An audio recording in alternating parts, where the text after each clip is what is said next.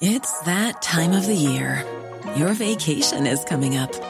You can already hear the beach waves, feel the warm breeze, relax, and think about work. You really, really want it all to work out while you're away. Monday.com gives you and the team that peace of mind. When all work is on one platform and everyone's in sync, things just flow. Wherever you are, tap the banner to go to Monday.com.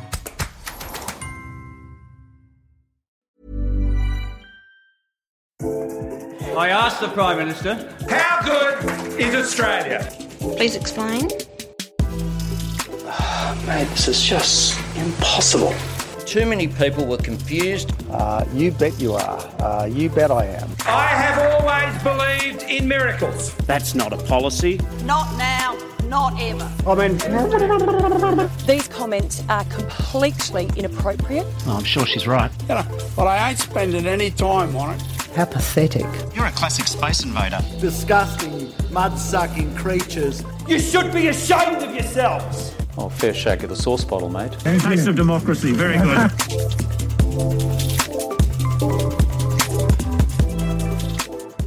Hi there, and thanks for joining me for this special Democracy Sausage Extra. I'm Mark Kenny from the ANU's Australian Studies Institute, and I'm delighted to welcome to our modest studio here at the Crawford School of Public Policy one of the greats of journalism authorship, Fintan O'Toole.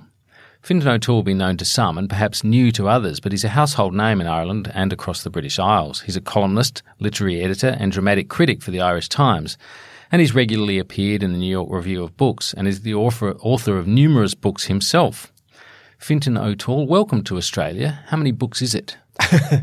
It sounds terrible. I'm actually not entirely sure. It's something like 20, but I haven't counted recently, so I'm not entirely sure. Well, it's a strange time that thank you for being here with us at Democracy Sausage. It's a very strange time, of course, for the world and a strange time really to be abroad. You've been in the country for a few weeks now. You're shortly to return to Dublin. But it must feel very odd. I mean, it feels odd to all of us anyway at the moment, what's going on. We can see it happening in so many countries, but it must feel very strange to be away from home, to be contemplating going home, and all of the uncertainty associated with that trip and all of the complexities associated with that. I suppose it's just that thing, isn't it, that all the stuff we just take for granted, stuff that we don't think about, including, the absurdity of flying from Dublin to Australia and back, that it sort of seems like a normal thing to do until it's not. Yes. And then I think what this crisis brings home to all of us is just travel, social life, the way in which we interact. And I suppose the way in which at least middle-class people like me have become, just so cosmopolitan and, you move around. So I have two kids in their 30s and one of them lives in Denmark and one of them lives in Spain, So you're not just thinking about, here I am in Australia and what's going on in Dublin. You're also thinking about what's going on in Copenhagen and what's going on in Seville where your family is. And I think a lot of people have that sort of experience, where somebody you love or somebody you know is literally up in the air somewhere and you're thinking about, are they going to be able to get back? And what happens if they don't get back in time and they're locked out and they have to self-isolate? And, I suppose it just reminds us how the period most of us have lived through is a very unusual period in human history. We've taken it for granted that this stuff is not normal, but of course for most of human life it has been normal. So. Yeah, let's just think about that for a moment. That as you say, it's an unusual time in history. It's a time when you just used that word cosmopolitan. It's a time when the cosmopolitans have risen, I suppose, where people like you and I may be very familiar with many cities in the world at once, for example, that we've visited a number of times.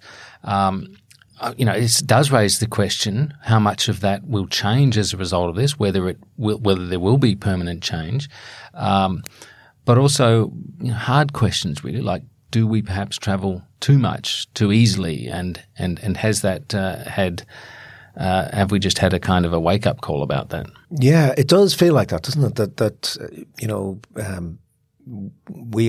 I'd say usually when journalists say we, they mean other people, but I mean we as in me. I think I've already been feeling really sort of stupid, guilty about all this stuff, but if you got a book out and somebody asked you to a festival and you think, oh my God, I can go to the Sydney Opera House. I'd love to go to Sydney Opera. I'm going to go to Sydney Opera House, Yeah.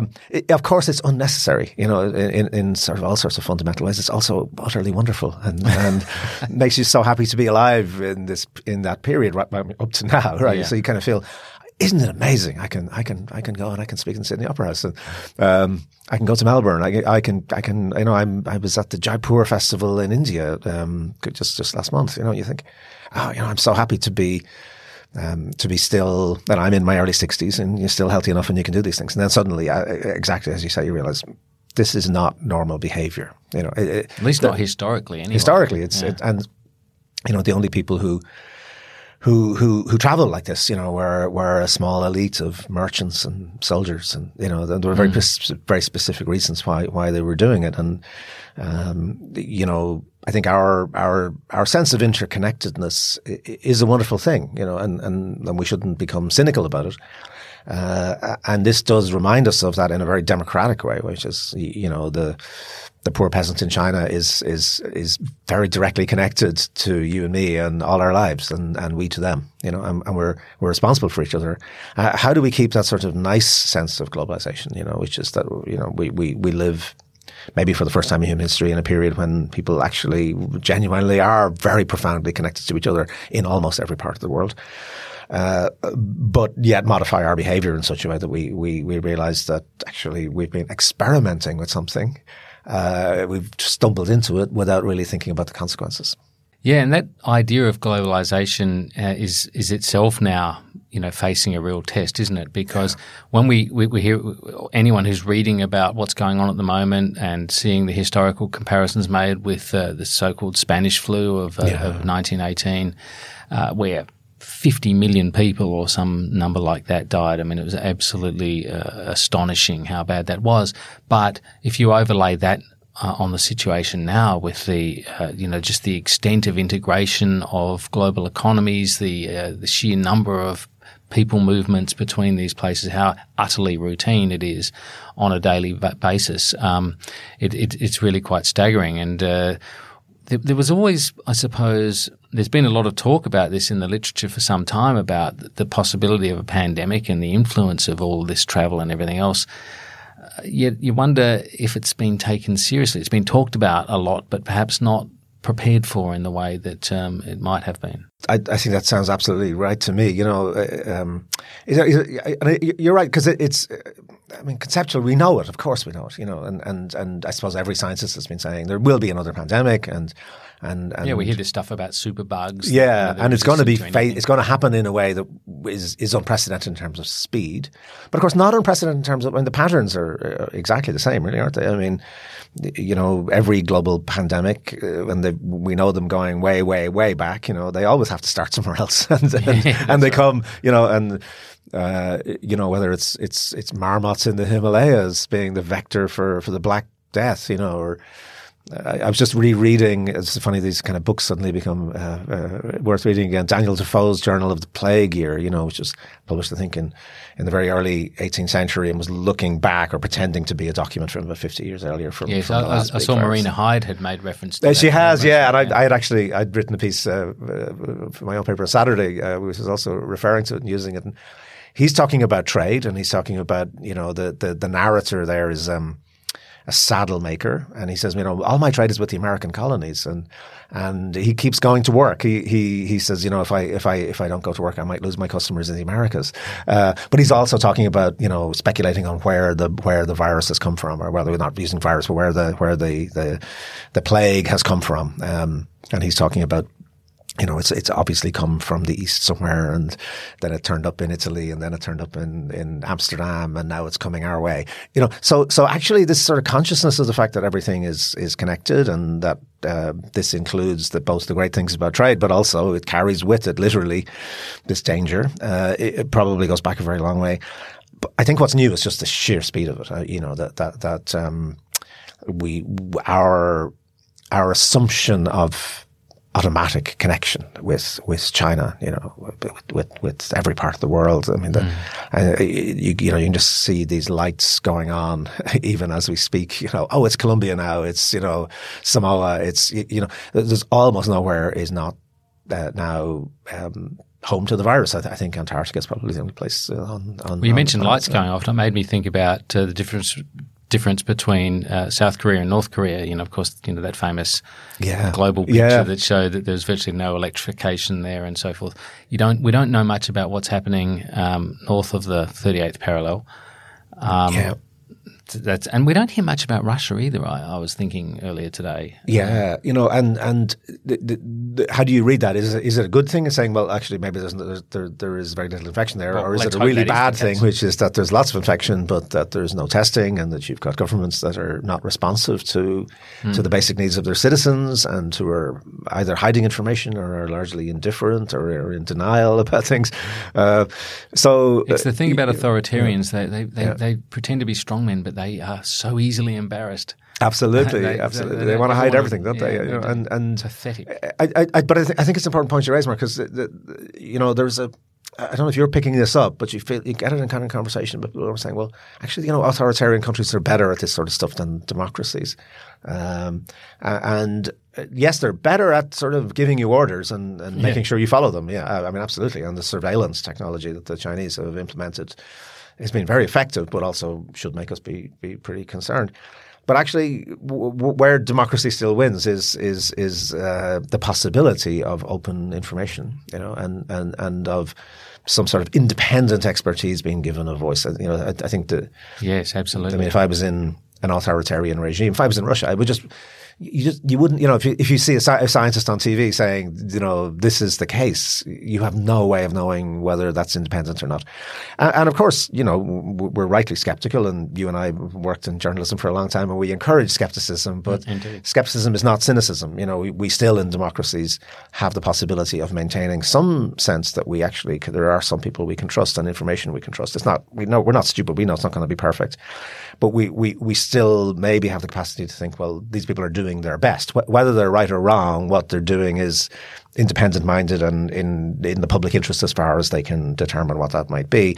And that's where I still think I wouldn't like to live under an authoritarian regime, even in this crisis, because you simply wouldn't have any idea as to whether what they're telling you is true or not. Couldn't agree more. And of course, one of the things that people are going to be doing a lot of if they're forced into home isolation is looking at the subscription television suppliers, people like Netflix, and that reminds one that a lot of people have been watching Chernobyl over recent times. Yes. And there's a perfect example of official information being used to the detriment of people because they didn't want to be embarrassed about what had happened. And, millions of people are put at risk and tens of thousands, hundreds of thousands of people die as a result. Yeah. It's a magnificent series, isn't it? If anybody hasn't seen it, it's absolutely superb, and really chilling. And also it's a revelation because you realize that it was actually much worse than we thought it was. But exactly as you say, the instinct of authoritarian regimes is always to say we're in charge here, but also they tend to be tied up with this nationalism as well. Which is that we're the best country in the world. This stuff couldn't be happening here. It couldn't be our fault. And there's been a bit of that coming from one Donald Trump, hasn't there? Exactly. We're handling this perfectly. We have the best people. We have the best experts. We're completely on top of this. At another point, there was a suggestion that some of this was, part of a plot or a hoax or whatever it was. Yeah. Yes, really very worrying. The foreign virus, as Trump has been called, that it's a foreign virus which is attacking America. It's not nothing. Yeah. It's the nationalist narrative is being imposed on it. And I don't want to be gloomy about it, but I would be very worried if I was in the United States. I actually think the US is possibly the place. Other than very poor countries with no health systems, but in the developed world, I think it's the place I would least like to be now because you have 35 million people who have no 35 million workers who have no sick leave. As you know, you have health systems which are, not designed for any kind of equality of access. You have 11 million undocumented people who are afraid to go to the doctor. And you have Trump, and you have all that kind of, And you just have that completely kind of dysfunctional system, really. It's all disaggregated. There are, limited scope that the federal government has in terms of ensuring all of this. You've got, as you say, just the failure of health insurance to be anything like universal, like we have in this country. It's a really very kind of vulnerable situation, and a certain amount of official denial deep into this crisis has not helped. And it's been very deep, as you say. It's starting with the hoax stuff. And I remember, Trump has a record of saying, he's an anti-vaxxer, basically. These vaccines are very dangerous. So this is the messaging that he's been putting out to his followers. And the sort of nexus that he's in is very anti-vaxxer sort of. Well, he might know, apparently it turns you orange. He's got some personal experience of what happens. I suppose it's what this thing is showing us, isn't it? That it's shining a very brutal light on political cultures and political systems. Indeed. And I don't know how you think about it. It seems to me this is the end of the era of political risk that we've been in really since the great banking crisis, where public trust in government collapse, public trust in experts collapse, not for bad reasons, because a lot of the experts were telling us that everything was perfectly safe in the financial world. So it seems to me we've almost been, you could think about the 21st century so far in terms of three waves of risk. There's the financial one. Yeah. Which then people respond to with this political risk, this willingness to take political risks, to say, well, they're all liars, they're all buffoons, there's no experts, there's no information really, it's all made up. So I'm just going to entertain myself by, I'm going to vote for Trump, or I'm going to vote for Brexit, or, all this sort of stuff. And I think that era has just finished, right? So we're into an era of existential risk, and I think that will do things to people's expectations of government and expectations of their politicians. Would you elect Donald Trump right now? If you're having election tomorrow, to say who would you think would be best to deal with this crisis? Would you elect a Boris Johnson? Would you elect these figures who are very entertaining and people find them amusing? But in a crisis like this, is this what you want? I suspect that era has just finished.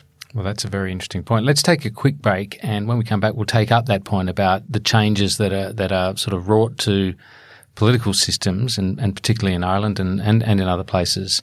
So we'll just take a quick break and back in a moment. Burrow's furniture is built for the way you live.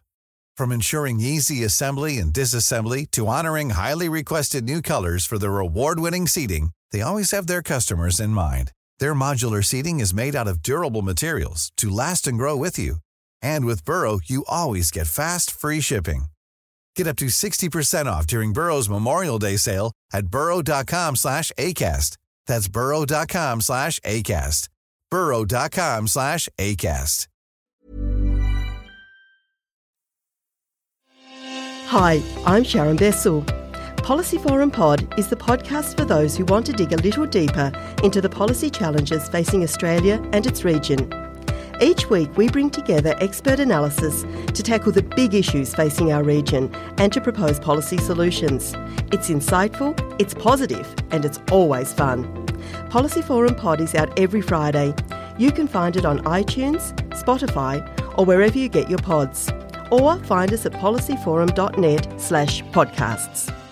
Welcome back. I'm talking with Fintan O'Toole, and let's go to that question you were raising just before the break about the changes that might be wrought by this crisis that the world faces at the moment, and indeed, I suppose, by a number of changes that have come along even before that. I'm thinking about in your country, this is true of many countries, but in your country over the last 5 years, there's been a lot of kind of news, really, a lot of action going on.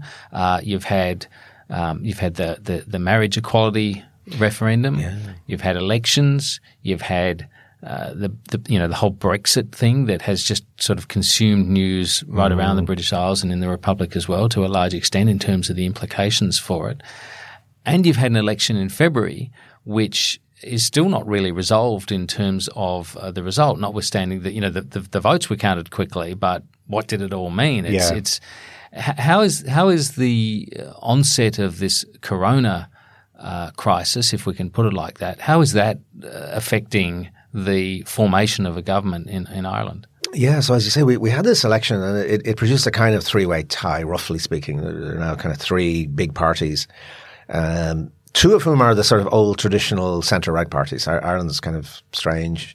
We had a civil war nearly 100 years ago, and nobody can quite remember what the differences between the two parties are supposed to be. This is Fianna Fáil. Fianna Fáil and Fine Gael. Yeah. And they've essentially alternated power between them for the whole history of the state, right? So over roughly a century.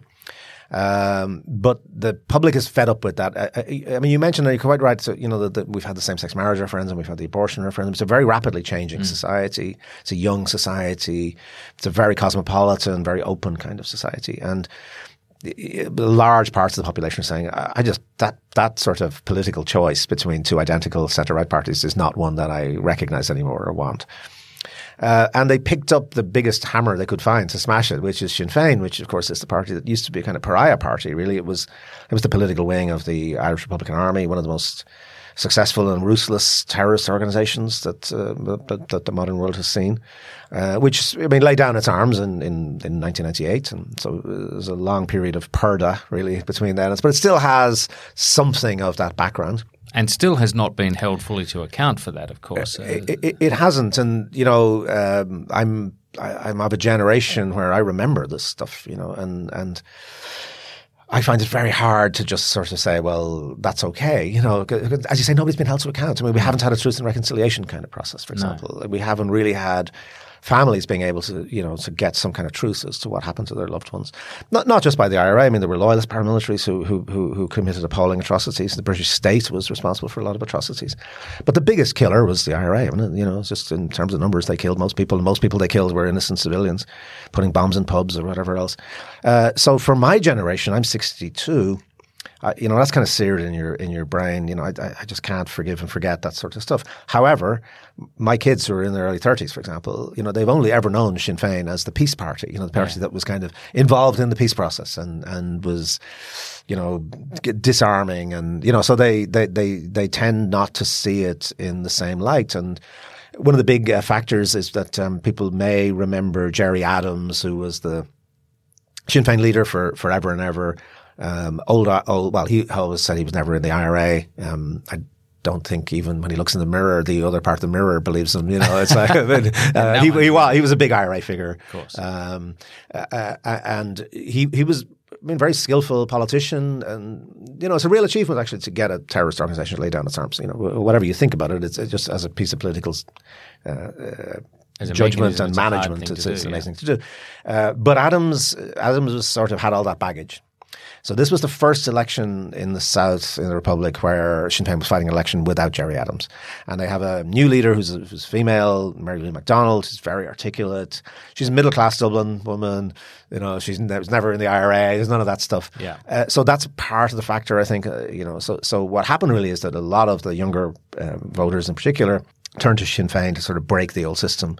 I think I read that there was between 18 and 24-year-olds, it was 32% voted for Sinn Féin, which is quite significant. And Sinn Féin ended up being the party with the highest number of first preference votes in the whole election. That's right. Only That's fractionally right. more than I think it was one of those two other parties, but really right. Quite a remarkable change. Yeah, it is, and it's broken a whole political system. So it's not just this party or that party; it's broken this kind of two-party system.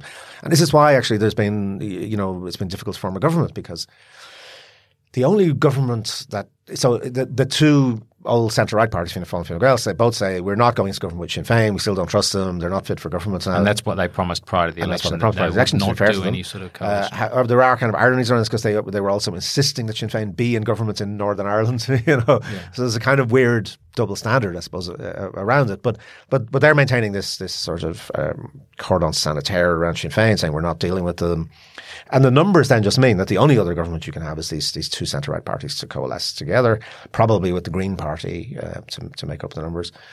Which also, again, did very consistent with your point about youth voting in this election. I mean, they did do very well. I think they picked up about 4.5% of the vote. Yeah, they did. That is an increase. An increase, yeah. About 10% of the vote. Yeah. So, they've got 10 out of the 160 seats, which is, in this kind of fragmented situation, gives them a lot of power. The Green Party last week proposed, and I think quite rightly in my own opinion, that there just be a national government formed. There's a crisis going on. Let's just, all the major parties get into government together for an unspecified period just to, have the authority of a government.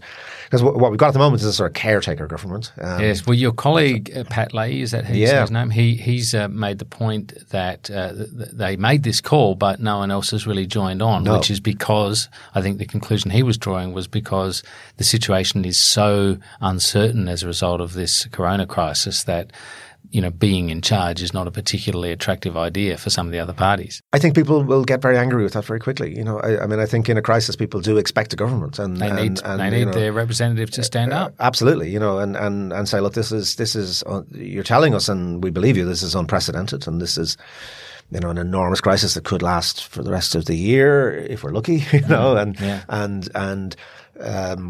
just had an election. There's enough. There's plenty of options there for government formation. So I would suspect we may see government formation pretty quickly. I think. I think that public pressure is going to mount. In terms of those the sort of changes that it might bring about long term, again quoting Pat Leahy, he's listed 5 things. He says the first one is a recession beginning in the hospitality sector. I don't think that's a particularly controversial prediction. No. It seems to be already underway. He says destruction of the old party system, which, as you say, the election did sort of start that process anyway, but it is likely to change things so dramatically. He thinks a post-crisis demand for a better health system. Now, I don't think this is going to be unique to Ireland either. I think that that health systems all over the world are being exposed for not having this so-called surge capacity and for essentially being kind of into just-in-time inventories and really just kind of enough to survive in normal times, but not particularly well suited to any sort of sudden pickup in demand or crisis. He says, interestingly, and I think this is the one that really fascinates me, he thinks a post-crisis demand for a bigger state. Now, that I think is sort of saying that, putting it another way, that we might be witnessing a shock that brings about the kind of official end of the neoliberal period, the small government, get government out of your lives, privatisation of everything, everything running sort of lean and on market principles, that people are going to want their governments to be bigger, more enveloping, more capable of protecting their citizens. And finally, he says it will bring about this simplified formation of government, the process I guess you were just talking about, that it's going to force representatives to put away their differences in their national interest. Yeah, I would agree with pretty much all of that, I think. And I think in a way the most interesting point is the big one about the nature of the state. Yeah. If you go back to the high point of the neoliberal tide, coming in from 1979, 1980, Thatcher, Reagan, it's probably Reagan's statements, if you remember, where he said that they made the joke about the 10 most terrifying words in the English language. I am from the government and I'm here to help. Yes, and that summed up brilliantly. And of course, Reagan was brilliant at putting a kind of folksy gloss on this actually right-wing anarchic hatred of government, Now, I'm from the government and I'm here to help is exactly what, citizens of all systems and all countries and all cultures at the moment need. You realize that actually you need big government and you need it to be able to be responsive and you need it to have capacity. And you need it to have a sense of equality has to be at the center of this. And I think this is really going to challenge that whole idea that inequality is good and natural, because if you stand back from this, what's been the great driver of progressive change over the last 200 years? It's actually been infection. The biggest single thing that makes rich people think, I can't insulate myself from the poor. I'd love to, but I can't do it. It's what historians call the great sanitary awakening of the 19th century. Clean water, plumbing systems, sanitation systems. That then leads into when scientific capacity comes into mass immunization, then national health services. These are the things which are kind of driven progressive change. And perhaps looking back, there's a sort of weird coincidence between the rise of neoliberalism and this period of complacency we've been in, where the mass immunization starts to work. And actually in most Western societies, you don't have all of these diseases.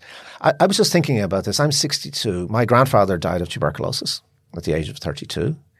I'm glad that you remember that, or at least you remember that piece of your family history, because I noticed Donald Trump was surprised that people could die of the flu, and his own grandfather had died of the flu. Yeah, and my mother's young sister died at 3 from diphtheria, which was and my brother died at 3 months old, from a gastric infection that was in the hospital or something, and we took that. I don't mean we took it for granted in the sense that we thought it was okay. It was absolutely terrible. It was shocking and had appalling effects on people's lives. But I grew up. I'm not that old, but I grew up in a world that was a world of airborne infection, and therefore society had to be organized around that. I mean, I remember getting on the bus and there used to be a sign saying, "Please do not expectorate." and I was just thinking about this. I don't remember a time when I didn't know what expectorate meant. You knew it meant spit, but even as a child, you knew, because that was the world you grew up in. There had been a polio epidemic, for example, in Ireland in the late 1950s. So, I was in school. There were kids in calipers, for example, with their legs which had been paralyzed by polio, which was a virus. So we lived in a world of infection, and that was terrible. But someone said there was an upside to it. But what it did mean was that there was a very profound sense that disease was public.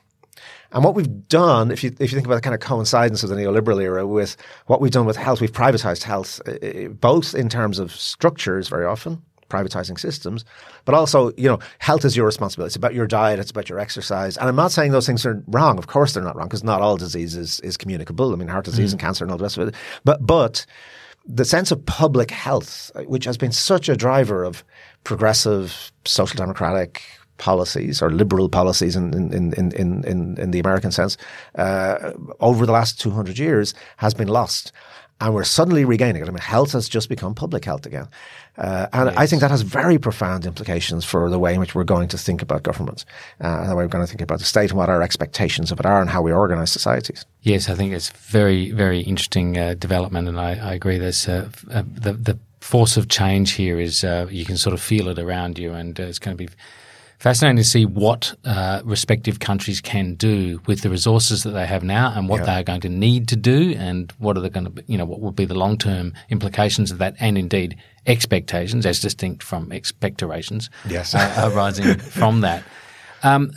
In the small amount of time we've got left, let's just go also to that issue you mentioned at one stage a minute ago, Brexit. Obviously, Brexit has occurred in the sense that it's been supported. Boris Johnson got elected. Officially, Britain has left Europe, or at least it's begun that process. That's had very significant implications for Ireland, and indeed been a factor in politics on both sides of the border. Where is it at the moment? Because I think Australians are understandably quite confused about this. What it actually means. How you can actually have a border in the Irish Sea, and is it going to work? Well, they're understandably confused, because it's an extraordinary development. I mean, it's very hard to think of a parallel. I was supposed to be giving a lecture and talk about this, but that's quite rightly cancelled because of the virus. But I can't think of a parallel where a functioning modern state has effectively cut off part of its own territory and said. So this or even if I can take it back a first principle before that, even I can't think of it as a case where a modern functioning state with ambitions in the world has made it harder to trade with its nearest and biggest partner. I mean, this is the big thing. And by the way, this is already playing out psychologically, because remember, the UK is doing one policy for coronavirus, and everybody else in Europe is doing a different one. Yes. And Ireland's right on the front line of this, right? So viruses don't respect borders on islands, and so Northern Ireland has the British herd immunity idea, which I think we don't have time to talk about. It's a very dubious kind of idea, and Ireland is following kind of European policy, which is very different. So you're already seeing this division playing out. But economically, where this is leading is towards. So essentially, this happened because when they did Brexit, they didn't think about Ireland, of course, at all. And there's a long history of them not thinking about Ireland. And the peace process, which is one of the great achievements of British diplomacy, apart from anything else, and Irish diplomacy and American diplomacy. And it's a real achievement. It really it's not perfect, but it worked. It stopped an obscene 30-year conflict. Yes, and it was working. And one of the reasons it was working is that because you were in the European Union, not only was the sort of political side of the border, so you took down the watchtowers and the police and the helicopters and all the stuff that was there, that's all gone. But then you realize, we're in the European single market, so you don't need customs posts, you don't need anything. So simply, if I travel from Dublin to Belfast now, right, I forget where the border was. Yes. I'm vaguely aware of the landscape of it, but where exactly was it? You're not aware of it at all. You just move back and forward, and this has been happening. Ordinary life going on, and the nexus of connections has been thickening and deepening. And so when they did the Brexit, we in Ireland were saying you cannot do this. We're not letting you do it. You cannot impose a hard border, customs border back on our islands. You're just not doing it. And Ireland, I'm usually very critical of the Irish government, but they did a really good job of getting the European Union to say this is European Union policy. This is not an Irish question. This is a European Union question. It did come across quite a lot from Brussels. You heard this reference: we will not abandon the Irish. We're just not doing this, and you're not. Whatever happens in the withdrawal agreement, you're not allowed to do this. And therefore, the only other thing you could do was, either have all of the UK remain effectively aligned to the European Union, which makes Brexit kind of pointless. This was the one good argument that people like Boris Johnson had, right? You say, well, it's not worth doing if that's what it looks like. Well, fair enough. But then the only other thing you can do is really cut off Northern Ireland from the rest of the UK and say, well, actually, the border as such is going to be in the Irish Sea. So you're going to have customs declarations going from Scotland, for example. If, you put something on a truck going into Northern Ireland, it's going to have customs declarations, and to some extent vice versa. Within the same country. Within the same country. And this has never been tried before. And this is, go back to your question, is how's it going to work? Well, nobody knows. And of course, this is complicated by the fact that Johnson and a lot of people around him have a habit of just denying what they've done. So they do something and say, no, we didn't do that. It's Bart Simpson stuff. It didn't happen. No, there's not going to be any checks. So we keep seeing government ministers in Britain saying, oh no, there'll be no checks whatsoever. I mean, they've signed an international law, the withdrawal agreement, saying this is what's happening. And when you press them and say, yeah, well, there'll be some checks maybe, and maybe. So just at the practical level of trying to figure out, well, how's this going to work? Because if you're the European Union, I mean, say you get the famous American chlorinated chicken coming into Great Britain. If there's no checks, all you got to do is put it on a truck to Belfast, send it, 50 miles down the road to an Irish port, and then there's no checks, of course, between Ireland and France, for example. So you have your chlorinated chicken in France, right? So it's a serious issue for the European Union. They're going to love that. I mean, they're going to insist that there are real checks, right? And reasonably enough. But how this is going to be done, what the mechanisms are, and what it's going to mean. But the one thing we do know it means is it means divergence over time, right? So certainly the version of Brexit that Johnson wants is a very hard one. It's a lot of divergence from current European Union standards. Northern Ireland remains aligned to the European Union. So as the European Union changes its standards, Northern Ireland will follow those. And as the rest of the UK diverges, it's going to follow the other path. So you're really at this kind of it's very obvious point of a state saying that a part of it's not just now, but a kind of dynamic disengagement between Northern Ireland and Britain. And the logic of this is towards a united Ireland. Well, this is a very interesting point because we were talking about Sinn Féin earlier. Mary Lou McDonald, the leader of Sinn Féin, one of her key promises was that she wants to see a referendum by 2025, I think, about reunification. Obviously, this is attractive to young people. There's not a huge clamour for this, as I understand it, across the broad populace, but that may grow as the electorate. There's more young people are voting, and who can see no logic in the situation you just described, which is so vastly illogical that it defies any rational explanation, really. Yeah, the real problem with this is that in a way you would think it was a kind of a dream for Irish nationalists, but the real problem with it is it's not our story. Yeah. The Irish story has always been, I suppose most nationalist mindsets of it. There's a point in the future at which everything will be great. We'll all be unified, and this is coming. And then suddenly it's like it's not your story. It's a British story. It's an English story. Because English nationalism is the thing that's actually driving all of this change. Yeah, and nobody's prepared for this. Nobody's been talking about it. It's not so much Northern Ireland leaving the Union as the Union leaving Northern Ireland, and Northern Ireland almost being abandoned. It's getting towards that point.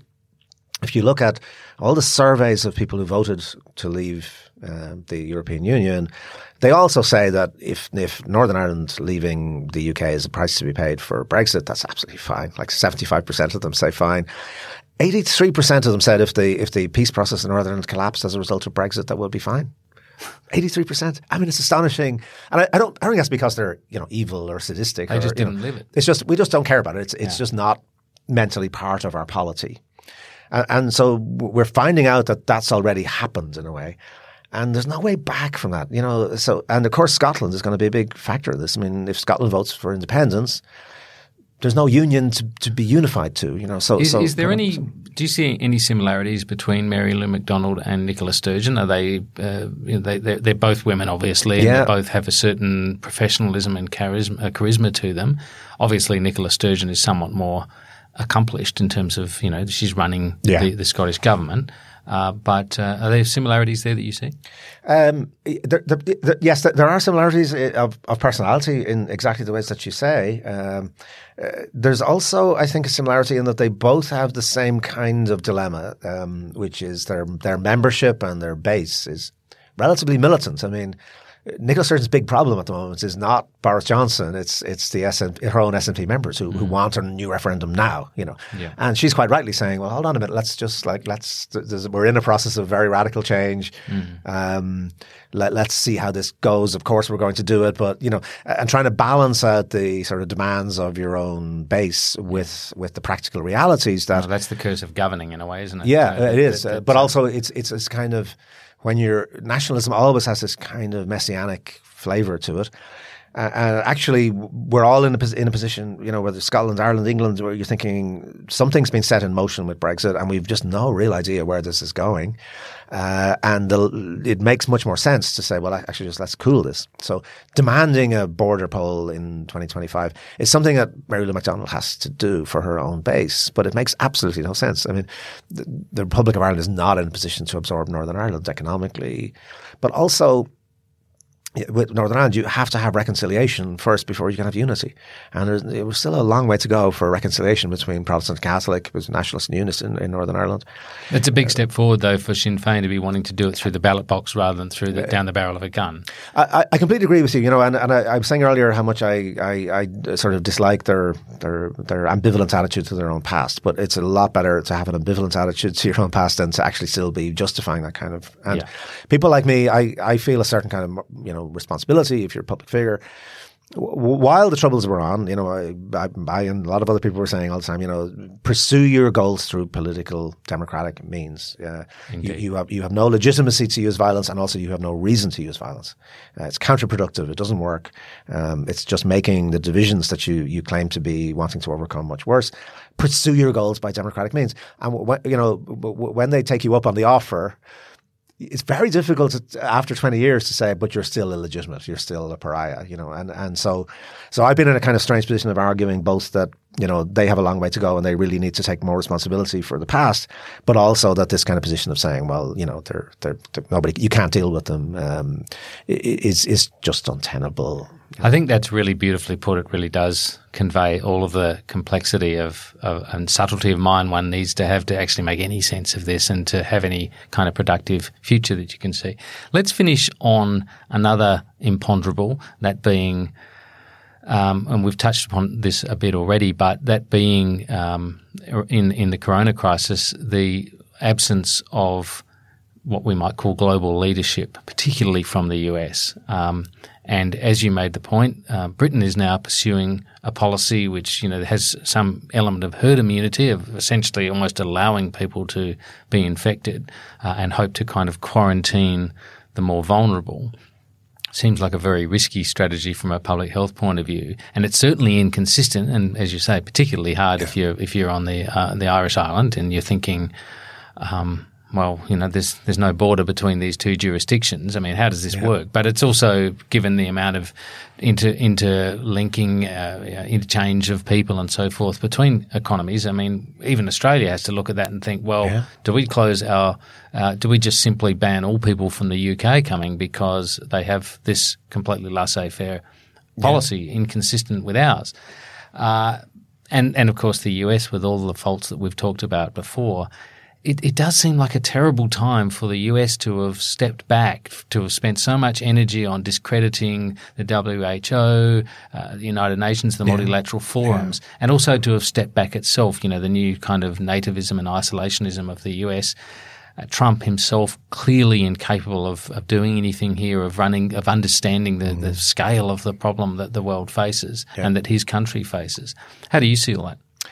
I think that's absolutely right, and of course it parallels, doesn't it, the other big existential crisis, which is is climate change. So I think we've already been becoming aware of the fact that it's almost like the different forces in the world have to sort of reconvene around some kind of common program in the absence of the US, and we're just not used to doing this, I grew up in a world where it was bipolar world, and it was the Soviet Union and the United States, and Russia is not a responsible public or international player, to put it mildly. and the US has been trashing the whole idea of global governance and global cooperation.